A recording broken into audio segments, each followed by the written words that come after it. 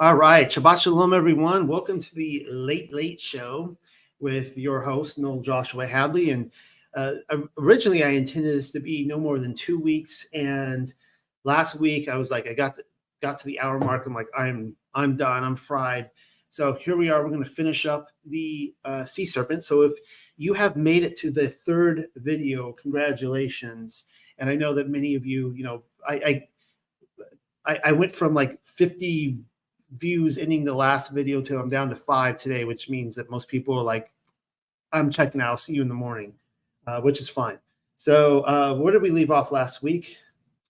We have this creepy artwork here of a sea serpent picking up a whale and dunking it down in the water or whatever.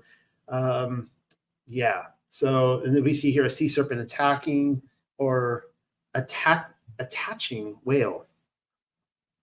I should say attacking whale.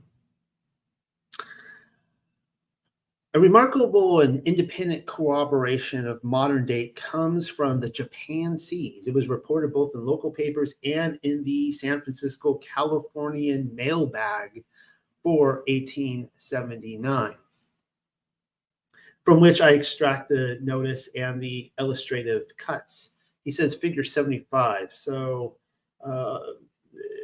yeah, right here. So this actually was in the San Francisco mailbag newspaper. The accompanying engravings are facsimiles of a sketch sent to us by Captain Davidson of the steamship Kyushu Maru, and is inserted as a specimen of the curious drawings which are frequently forwarded to us for insertion. Captain Davidson's statement, which is countersigned by his chief officer, Mr. McKitchney, is as follows. And here's the report. Saturday, April 5th at 11:15 a.m., Cape Satano, it's like Cape Satan, Cape Satano, distant about 9 miles, the chief officer and myself observed a whale jump clear out of the sea about a quarter of a mile away. Shortly after, it leaked out again.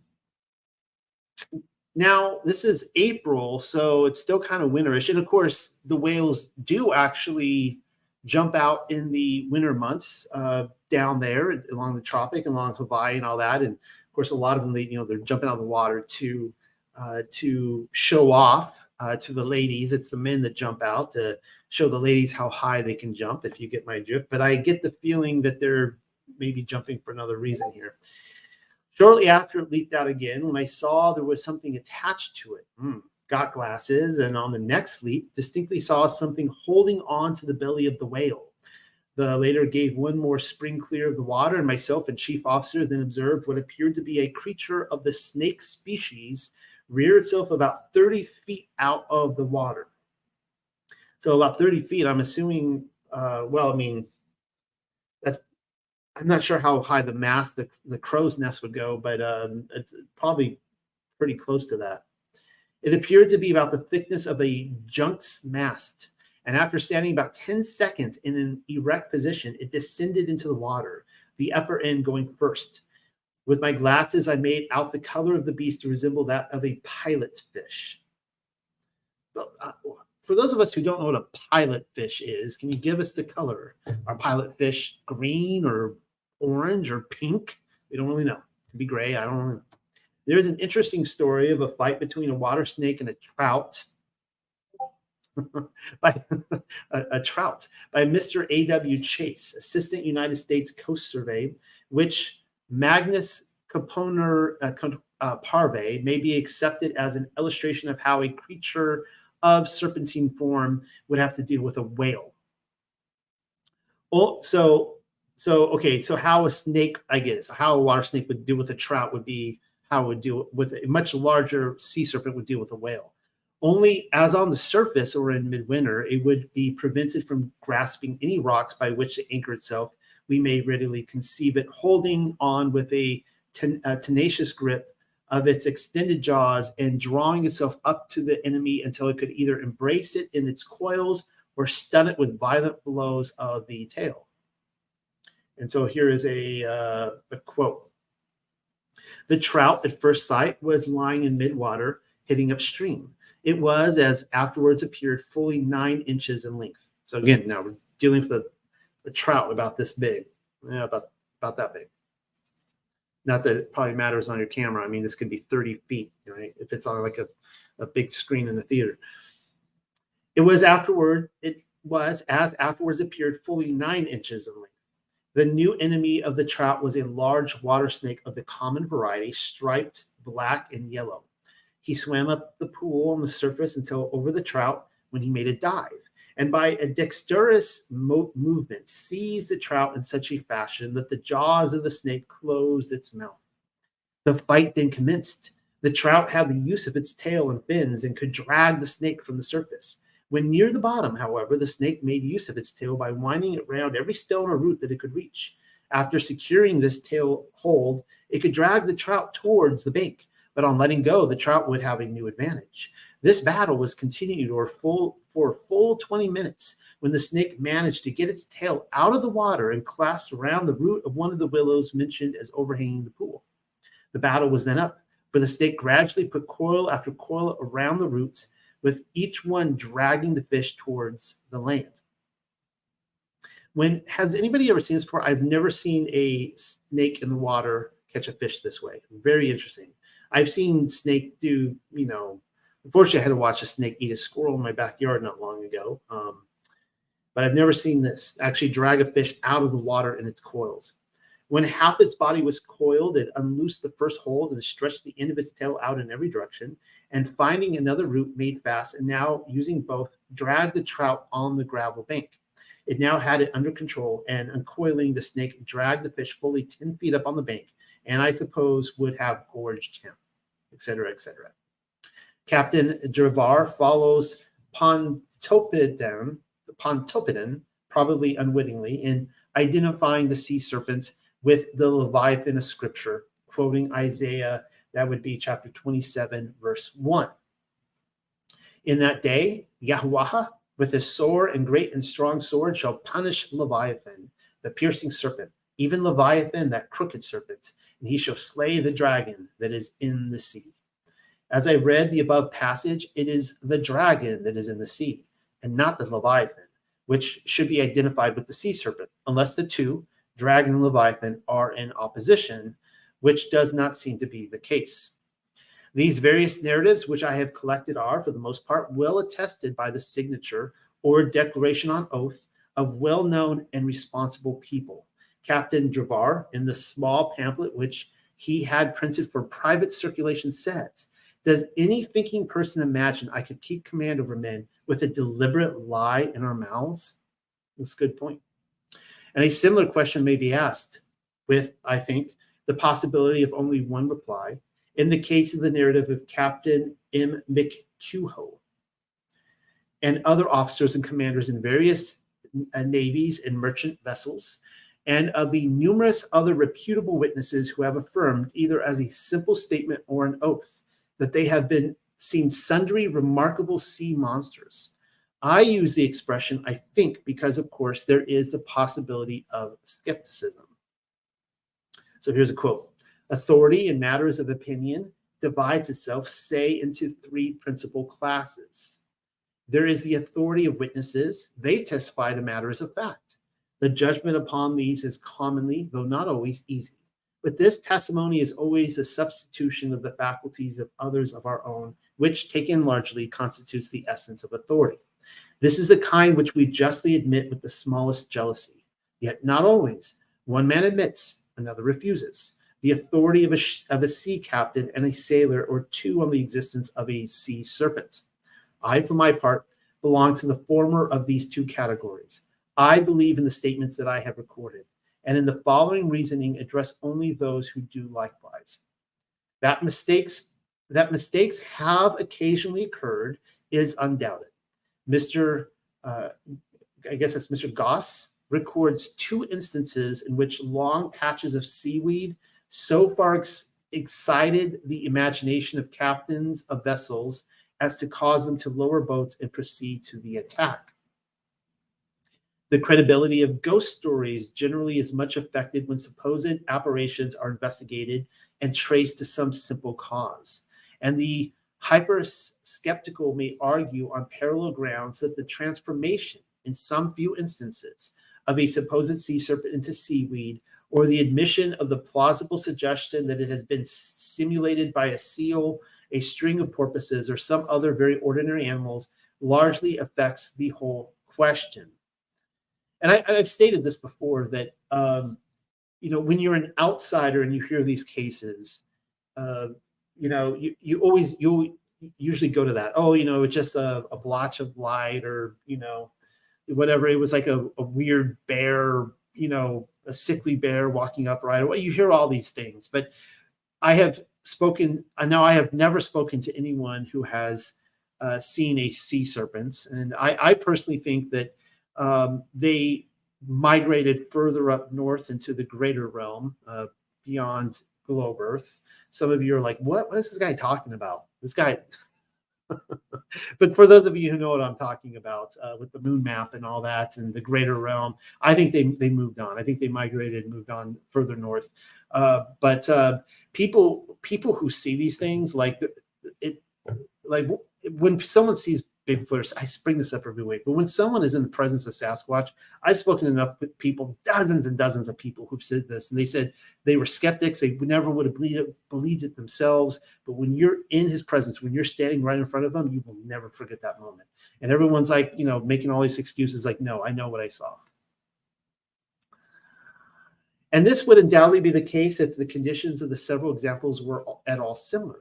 But the hesitation or temporary misapprehension of captains or crews in 1,000 instances is to the nature of a string of weed on the surface and lashed into fantastic motion by the surge of the ocean waves, has absolutely no bearing on the positive stories of a creature which is seen in calm fords and bays to roll itself coil after coil, uplift its head high above the water, exhibit capacious jaws armed with teeth, conspicuous eyes, and paws or paddles, which pursues and menaces boats, presents a tangible object to a marksman, and when struck, disappears with a mighty splash. And we've seen this time again. And they're always in like July, August, maybe early September, calm waters, no wind, warm day.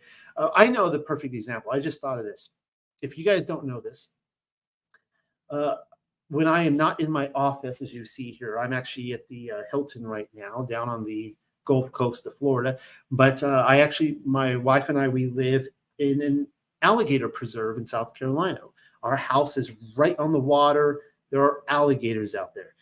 And there have been many times where, I go out, kayaking or whatever, or I'm just sitting on my porch and I'm watching them and I go, is that a log or is it an alligator?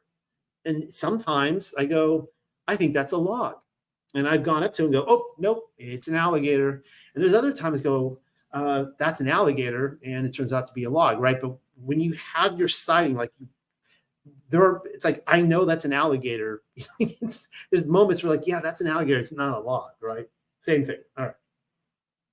The probability of a gigantic seal or of a string of porpoises being mistaken for a sea serpent by post captains and their officers in the Navy is small. And I'll give you another quick story because I spend my winter months down here on the beach. We live in our camper on the sand on the beach, and I'm there working all day, and I have a perfect, full IMAX like view of the ocean. I see the sun rise and set facing south on the beach, and there will be, I'll count 30 to 50 dolphins out there. You see them go up and down. Never once did I go, that's a sea serpent. Like, clearly a difference. I would imagine if I saw a sea serpent, I'd go, that's not a dolphin. Let's see. Let me read this again. The probability of a gigantic seal or of a string of porpoises being mistaken for a sea serpent by post captains and their officers in the Navy is small, but becomes almost, if not quite, impossible when the observers are fishermen on coasts like those of Norway, who have been in the habit of seeing seals and porpoises almost every day of their lives. We may therefore freely grant that occasional mistakes have arisen, just as we have admitted that undoubtedly many hoaxes have been indulged in, unfortunately. And it's these hoaxers that, destroy it for all the legitimate cases out there. People are looking for that, just that quick fame, and they think they're going to fill some empty void in their life. A rational and commonplace explanation is quite possible in some cases, as, for example, in that of a creature of abnormal appearance seen by the crew of Her Majesty's yacht, the Osborne, in the Mediterranean, which was suggested with great probability to have been, if I remember correctly, some species of shark, while the supposed sea serpent washed up on the Isle of Stronza in 1808 proved on scientific examination to be a shark of the genus Selace, probably belonging to the species known as the barking shark. The great oceanic bone shark, known to few except whalers, which has been stated to reach as much as 60 feet in length, may also occasionally have originated a misconception, and there must be still remaining in the depths of the ocean undescribed species of fish of bizarre form and probably gigantic size, the occasional appearance of which would puzzle an observer. What do we have here? Another marine monster, figure 76, a sketch in the Gulf of Suez from HMS Philomo, October 14th, 1879, from the graphic November 1879. For example, in November, so he's going to talk about this illustration right here. For example, in November 1879, an illustration was given in the graphic of another marine monster, professing to be a sketch in the Gulf of Suez from HMS Philomo, accompanied by the following descriptive letter press.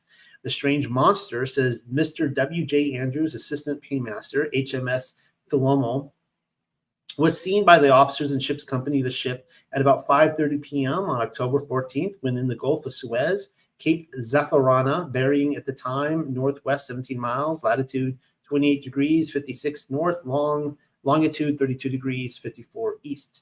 When first observed, it was rather more than a mile distant on the port bow, its snout projecting from the surface of the water, and strongly marked ripples showing the position of the body. It then opened its jaws, as shown in the sketch, and shut them again several times, forcing the water from between them as it did so in all directions in large jets. From time to time, a portion of the back and dorsal fin appeared at some distance from the head. After remaining some little time in the above described position, it disappeared.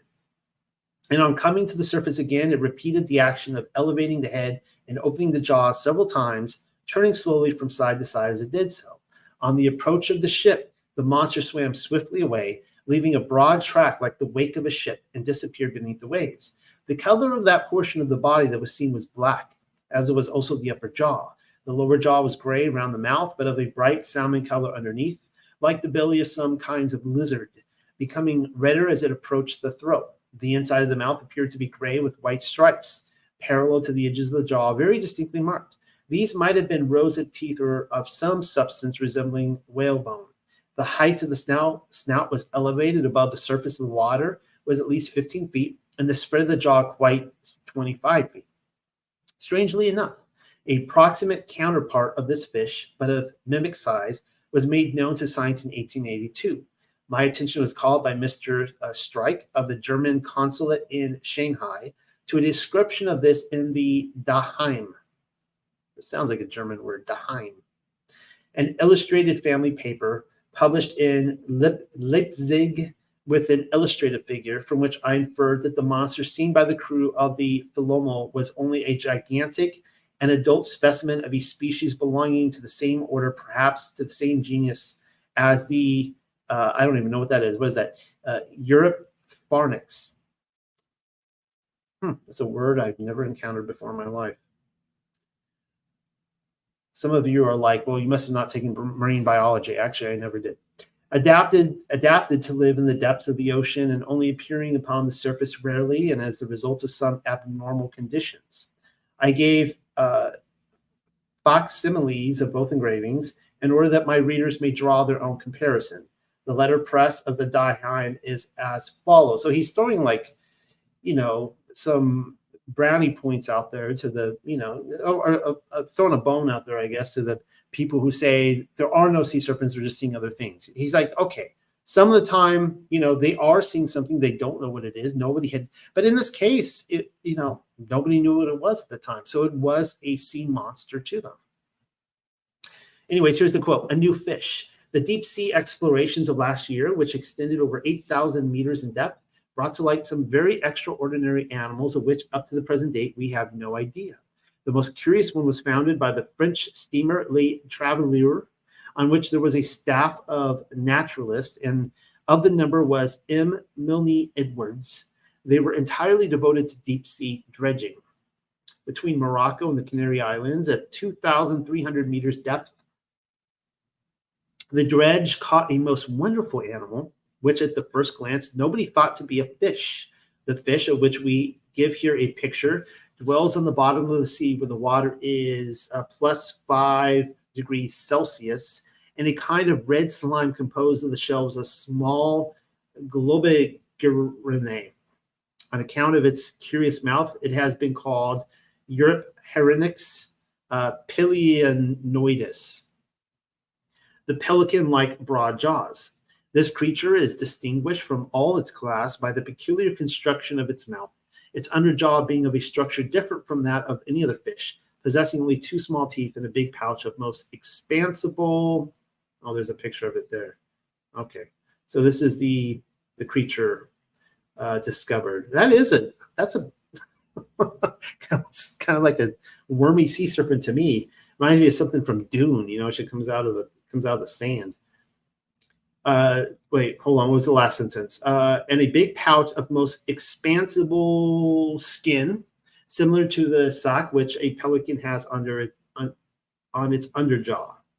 Okay, so it's kind of describing like a pelican mouth there. Okay, got it. In this sac, the broad jaw collects its food, and as its stomach is of very small dimensions, we may, from analogy with other fishes, conclude that it digests partly in this sac. I have to be honest, I've never seen this creature before. This is, if I saw this, I'd be like, that's a sea monster. The swimming apparatus of this fish is not much developed and reduced to a number of spines erect from the back and the belly. The pectoral fins, which are immediately behind the eye, are also very small, so that we may conclude from this that this fish does not move much and is not a good swimmer. It only inhabits the bottom of the sea. It's right down there in the octopus's garden. Its body decreases gradually backwards till it finishes in a string-like tail. The organs for breathing are not much developed. 6 slits or gill apertures allow the water to enter. The color of the fish, the size of which we do not find in our authority, is velvet black. Before proceeding further, I must point out that we may dismiss from our minds the possibility of the so-called sea serpent being merely a large example of those marine serpents, of which several species and numerous individuals are known to exist on the coast of many tropical countries. For these are rarely more than from 4 to 6 feet in length. That's not that big, 4 to 6 feet. I was imagining something bigger. Yeah, 4 to 6 feet. That's length of my body, right? I'm 5'11". Although Dampier mentions one which he saw on the northern coast of Australia, of course they all grow bigger in Australia, right? Which was long, but the length is not specified and as big as a man's leg. He gives a curious instance of these biters being bits, which he observed not far from Skewton's Island off New Guinea. And this is what he says. On the 23rd, we saw 2 snakes, and the next morning another passing by us, which was furiously assaulted by 2 fishes that had kept in company 5 or 6 days. They were shaped like mackerel and were about the bigness and length and of a yellow-greenish color. The snake swam away from them very fast, keeping his head above water. The fish snapped at his tail, but when he turned himself, that fish would withdraw and another would snap, so that by turns they kept him employed. Yet he still defended himself and swam away at a great pace till they were out of sight. Leguat speaks of a marine serpent, over 60 pounds in weight, which he and his comrades in misfortune captured and tasted when marooned by order of the governor of the Mauritius on some small island off the harbor, about 6 miles from the shore. And he says, it was a frightful sea serpent, which we, in our great simplicity, took for a large lamprey or eel. This animal seemed to us very extraordinary, for it had fins. Okay, so let's pay attention to this. It has fins, and we knew not that there were any such creatures as sea serpents. Does it have scales? That's the question. If it has fins and scales, it is a clean animal and edible. And if it doesn't have scales, then you want to throw it back. That's a word of wisdom to everyone out there. Just throw it back. If you pull it up, no scales, throw it back. Moreover, we had been so accustomed to discover creatures that were new to us, both at land and at sea, that we did not think this to be any other than an odd sort of eel that we never had seen before, yet which we could not but think more resembled a snake than an eel. In a word, the monster had a serpent or crocodile's head and a mouthful of hooked, long, and sharp teeth. When our purveyors came, we related to them what had happened to us and showed them the eel's head, but they only said they had never seen the like. So if you catch an eel, throw it back. Catch a sea serpent. If it has scales and fins, it's up for grabs. In spite of Leguat's impression, I think it was only some species of conger eel. Bummer. Marine serpents are abundant on the Malay coast, and particularly so in the Indian Ocean. Nibiru says, and here's his quote, in the Indian Ocean, at a certain distance from land, a great many water serpents from 12 to 15 inches in length, if that's correct, 15 inches, right? So we're talking, a little bit longer than a ruler, are to be seen rising above the surface of the water. When these serpents are seen, they are an indication that the coast is exactly 2 degrees distance. We saw some of these serpents for the first time on the evening of the 9th of September. That has to be a misprint. It has to be feet. 12 to 15 feet? I mean, you're on a ship. What are you going to see, a 12 to 15-inch snake out in the ocean rising above the waves? Probably not. We saw some of these serpents for the first time on the evening of the 9th of September. On the 11th, we landed in the harbor of Bombay. Well, okay, maybe that's it there. So maybe it really is just a 15-inch snake. These sea snakes are reputed to be mostly, if not entirely, venomous. Their motion in the water is by undulation in a horizontal, not a vertical. Okay, there you go. So it's going, like this, side by side, just like a snake would, not up and down like a sea serpent. They're not going in a vertical direction. They breathe with lungs. Their home is on the surface, and they would perish if confined for any considerable period beneath it. All right. And you see there, that's a Scoliophis atlanticus. It was killed on the seashore near Boston in 1817, and at that time supposed to be the young of the sea serpents. So they thought maybe that was a baby sea serpent. But it obviously probably swam parallel instead of vertical. It is an open question whether conger eels may not exist in the ocean depths of far greater dimensions than those of the largest individuals with which we are acquainted. Wait, that's so creepy up in Boston that they caught a sea snake. Like, there's already enough things in the ocean. I don't want to see a snake swimming next to me, Major Wolf, who was stationed at Singapore while I was there in 1880, gave me information which seems to corroborate this idea. He stated that when dining some years before with a retired captain of the 39th Regiment, then resident at Wicklow, the later informed him that having upon one occasion gone to the coast with his servant in attendance on him, the later asked permission to cease continuing on with the captain in order that he might bathe. This doesn't sound like it's going to go well while he's bathing. That's another, just thing I don't want coming at me when I'm bathing, a snake. Having received permission, he proceeded to do so and swam out beyond the edge of the shallow water into the deep. A Coast Guardsman who was watching him from the cliff above was horrified.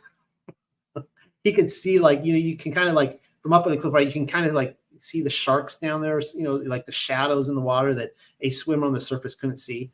So a Coast Guardman who was watching him from the cliff above was horrified to see something like a huge fish pursuing the man after he had turned around towards the shore. He was afraid to call out lest the man should be perplexed.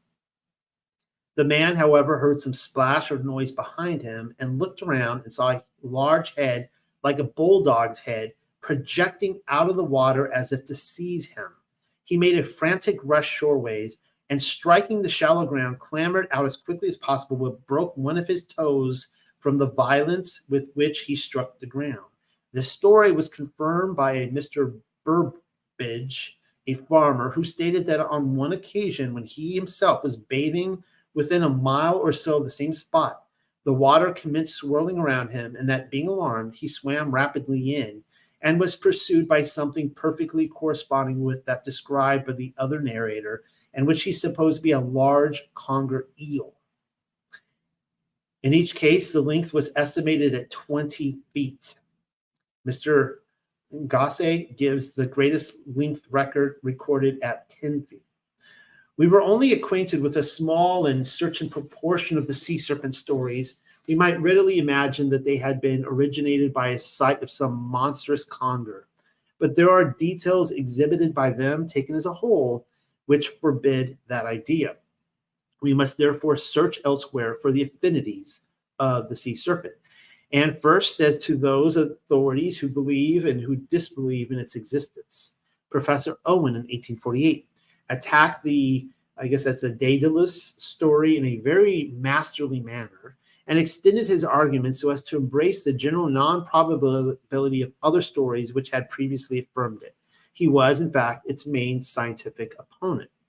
Sir Charles Lyell, you ring a bell? One of Darwin's contemporaries.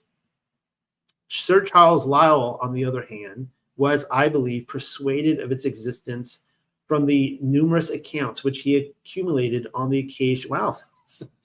So it sounds like, Lyell's a pro sea serpent here, which he accumulated on the occasion of his second visit to America, especially evidence procured for him by Mr. J.W. Dawson of Pictou as to one seen in 1844 at Arisaig near the northeast end of Nova Scotia, and as to another in August 1845 at Miragamish in the Gulf of St. Lawrence. Agassiz also gave in his adhesion to it, and he says, I have asked myself in connection with the subject whether there is not such an animal as a sea serpent. There are many who will doubt the existence of such a creature until it can be brought under the dissecting knife. But it has been seen by so many on whom we may rely that it is wrong to doubt any longer. And I think for these 24 really good accounts he has, there had to be hundreds, if not thousands, of sightings. There were probably so many stories that never recorded down. Nobody talked about it, kept it close to the chest. The truth is, however, that if a naturalist had to sketch the outlines of an ichthyosaurus or plesiosaurus from the remains we have of them, he would make a drawing very similar to the sea serpent as it had been described. That is very interesting. I don't think a plesiosaurus is a sea serpent, but I could see that point. There is reason to think that the parts are soft and perishable, but I still consider it probable that it will be the good fortune of some person on the coast of Norway or North America to find a living representative of this type of reptile, which is thought to have died out.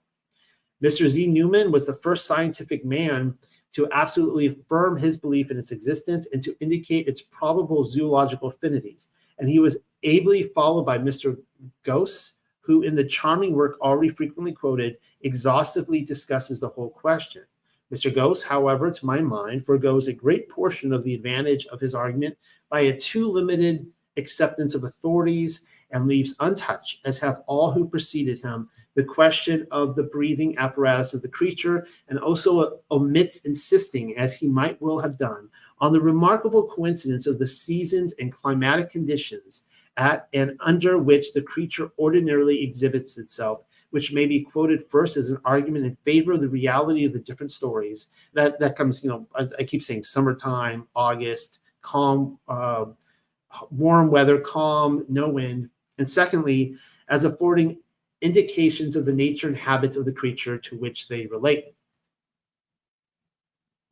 Both Mr. Newman and Mr. Gosse, moreover, labored under the disadvantage of being unacquainted with some of the later stories, such as that of the Nestor sea serpent seen in the Straits of Malacca, which appears to amply substantiate the general conclusion of which they had already happily, as I conceive, arrived.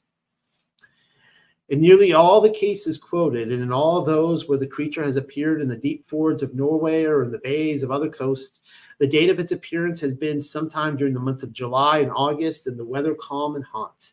These last summer conditions and high latitudes do not obtain for long together, so that the auspices favorable to the appearance of the creature would probably not exist for more than a few weeks in each season, and during the remainder of the year it would rest secluded in the depths of the fords, presuming those to be its permanent habitation, or in some oceanic home, if, as would seem more likely to be the case, its appearance in the bays and fords were simply due to a temporary visit, made possibly in connection with its reproduction. For were its habitation in the fords constant, we should expect it to make its appearance annually instead of at irregular and distant intervals. Now, I just want to point out here that kind of like alligators. I had mentioned earlier tonight that I live on an alligator preserve in South Carolina, and we have observed that the alligator, probably starting in October, maybe mid-October, up until the beginning of March, does not eat.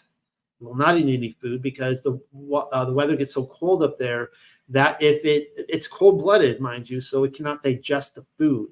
It needs warm weather, and so it comes out very hungry in March, April, and will eat, and it has to be done digesting by the time the weather gets cold, or else they will die from the lack of digestion. And so I could see the same thing with these sea serpents. If they're going to, consume something big like a whale or some big hunk of meat, they're going to do it in the summer months. They're going to digest it, and then they're going to go back to the bottom. Maybe they only feed once a year, right? We must also infer that it is a non-air breathing creature. Professor Owen, in his very able discussion of the Daedalus story, bases his main argument against the serpentine character of the creature seen in this and other instances on there being either no undulation at all of the body or a vertical one, which is not a characteristic of serpents, and on the fact of no remains having ever been discovered washed up on the Norway coast. And he says, quote, "Now a serpent, being an air-breathing animal with long vesicular and receptacular lungs, dives with an effort and commonly floats when dead, and so would the sea serpent." Now, he's saying that the sea serpent should also float when dead, until decomposition or accident had opened the tough integuments and let out the imprisoned gases.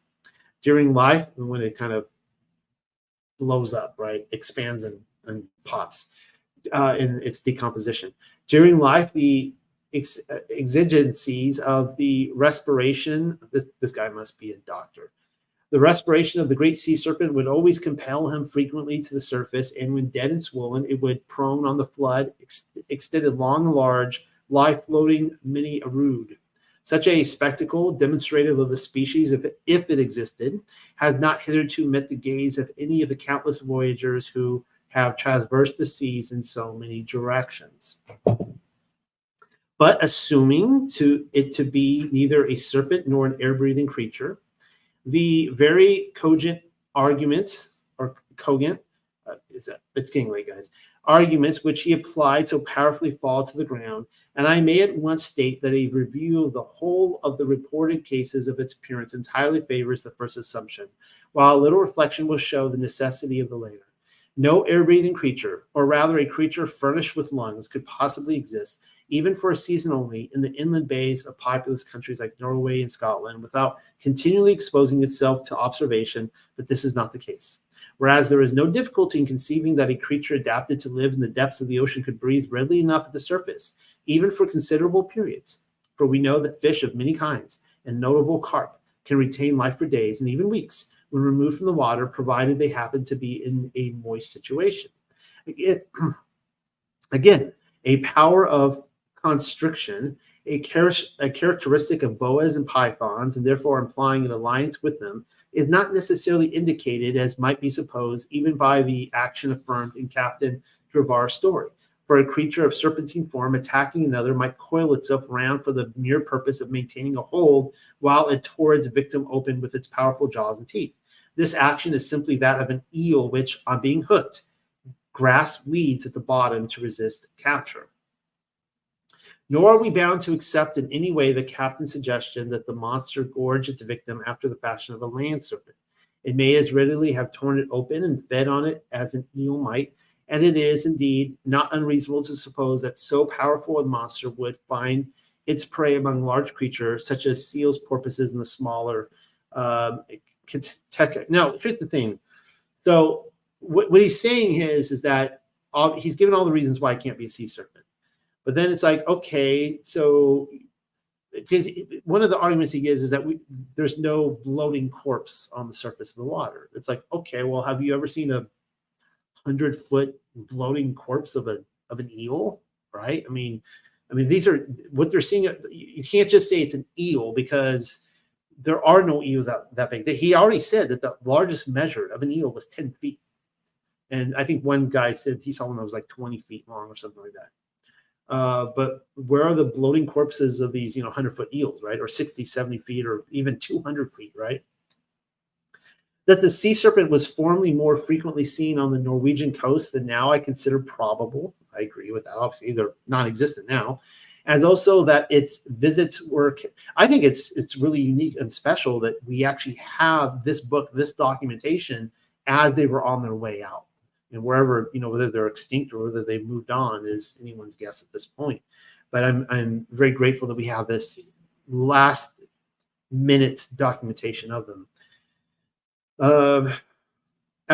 So more frequently seen on the Norwegian coast than now I consider probable, as also that its visits were connected with its breeding season and discontinued in consequence of the greater number and larger size of vessels. I agree with that too, and especially when they got engines, that they were gone. I think the engines just scared them off. And especially of the introduction of steam. As a parallel instance, I may mention that in the early days of the settlement of Australia, sperm whales resorted to the harbors along its coast for calving purposes and were sufficiently numerous to cause the maintenance of what were called bay whaling stations at Hobart Town, Spring Bay, and many other harbors of Tasmania and South Australia. At the present time, the sperm whale rarely approaches within 10 miles of the coast, and the small whaling fleet finds scanty occupation in the ocean extending south from the Great Australian Bight to the South Cape of Tasmania. And when was the last time that you saw a sperm whale like in Moby Dick go and, attack Captain Ahab, right?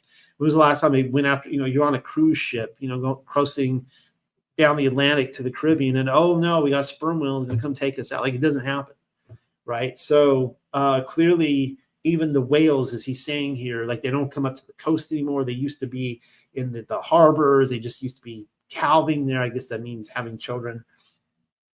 Mr. Goss eliminates from his concluding analysis of sea serpent stories all those recorded by Norwegian and American observers and argues only upon a selected number resting on British evidence. By this contraction, he loses as a basis of argument a number of accounts which I consider as credible as those he quotes, and from which positive deductions might be drawn, more weighty than those of similar but merely inferential character which he employs. The accounts of the monster seen by Hans Egede, for example, where the creature exhibited itself more completely than it did in any of the instances selected by Mr. Goss, specifically indicated the possession of paws, flippers, fins, or paddles, while this can only be surmised that in the later cases to which I refer, from the progressive steady motion of the creature, with the head and neck elevated above the surface, and apparently unaffected by any undulatory motion of the body. This at once removes it from the serpent class, without any necessity for the additional confirmation which the enlarged proportions of the body in comparison with those of the neck, as given in Egede's amended version, afforded us. I think he's saying there that separates it from your typical snake as well. The creature seen in the Straits of Malacca, and one quoted by Mr. Newman in The Zoologist, exhibit characters which confirm Egede's story. In the later instance, Captain George Hope states that when in HMS Fly, the name of the ship Fly, I guess, the HMS Fly, why not just call it the HMS Gnats or the HMS Mosquito? Why? I wouldn't want to be a captain of a fly, but whatever. In the Gulf of California, This is cool. Gulf of California. All right. The sea being perfectly calm and transparent. There you go. He saw at the moment a large marine animal with the head and general figure of an alligator, except that the neck was much longer, and that instead of legs, the creature had four large flappers, somewhat like those of turtles, the anterior pair being larger than those of the posterior. The creature was distinctly visible, and all its movements could be observed with ease. It appeared to, and I love that, it's just like, you know, the same type of animals all across the world are going to look different, right? So I think that's kind of cool that, like, whether you're in Asia or Norwegian waters or Boston or even California Gulf here, that that they're going to have slightly different features. The creature was distinctly visible, and all its movements could be observed with ease. It appeared to be pursuing its prey at the bottom of the sea. Its movements were somewhat serpentine, and an appearance of annulations or ring-like divisions of the body were distinctly perceptible. Mr. Goss, commenting on this story, says, now, unless this officer was egregiously deceived, he saw an animal which could have been no other than an enaliosaur, a marine reptile of large size, of a sauroid figure with turtle-like paddles. I wonder if I don't know what the enaliosaur is. I'm wondering if they're talking about actually what we would call a chronosaurus. That was the creature from Jurassic World that I won't give away the movie, but he was in there. In the former case, the creature was far more gigantic and robust in distinction to the slender and serpentine form more usually observed, and we must consequently infer that there is not merely one but several distinct species of marine monster, unknown and rarely exhibiting themselves, belonging to different genera and perhaps orders, but all popularly included under the title of sea serpent. The attempt to classify these presents difficulties. Mr. Goss, however, has very ably reviewed the somewhat scanty materials at his command, and agreeing with the suggestion made originally by Mr. Newsom, has elaborated the argument that one of the old enaliosaurs exists to the present day. This form, paleontology tells us, commenced in the Carboniferous, I would think that's Cretaceous, but attained its maximum specific development in the Jurassic and continued to the close of the Cretaceous period. So there you go. This rational, I almost feel like, I wish I would have looked this up before. Maybe you guys can, but I feel like that's what it's describing.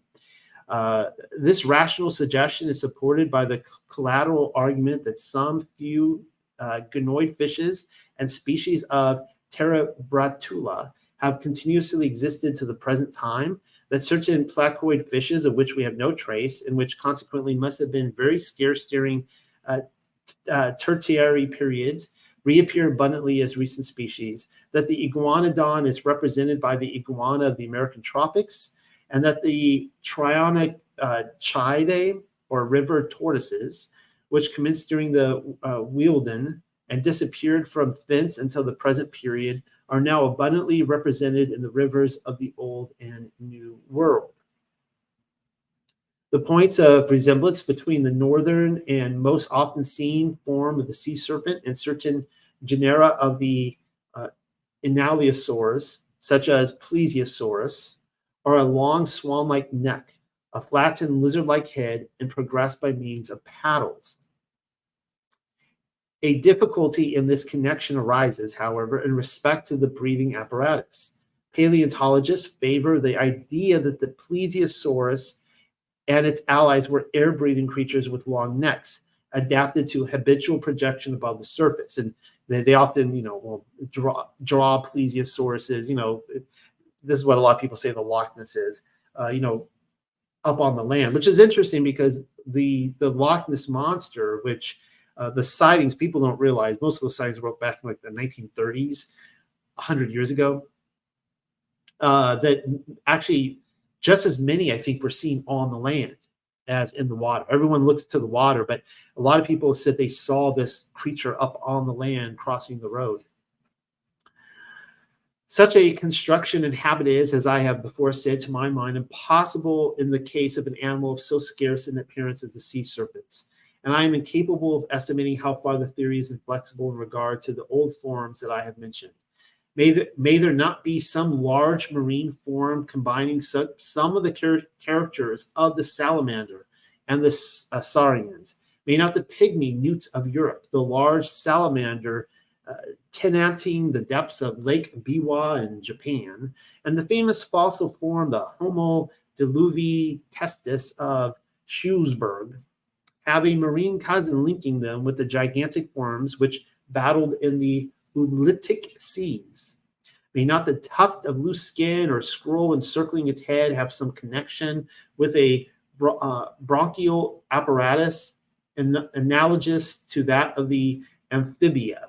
And was not the large fringe round the neck, like a beard, noticed on the one seen by Captain Anderson when in the Delta in 1861, of a similar nature? In conclusion, I must strongly express my own conviction, which I hope, after the perusal of the evidence contained in the foregoing pages, will be shared by my readers, that let the relations of the sea serpent be what they may, let it be serpents, saurian, or fish, or some form intermediate to them, and even granting that those relations may never be determined, or only at some very distant dates, yet nevertheless, the creature must now be removed from the regions of myth and credited with having a real existence, and that its name includes not one only, but probably several very distinct gigantic species, allied more or less closely, and constructed to dwell in the depths of the ocean,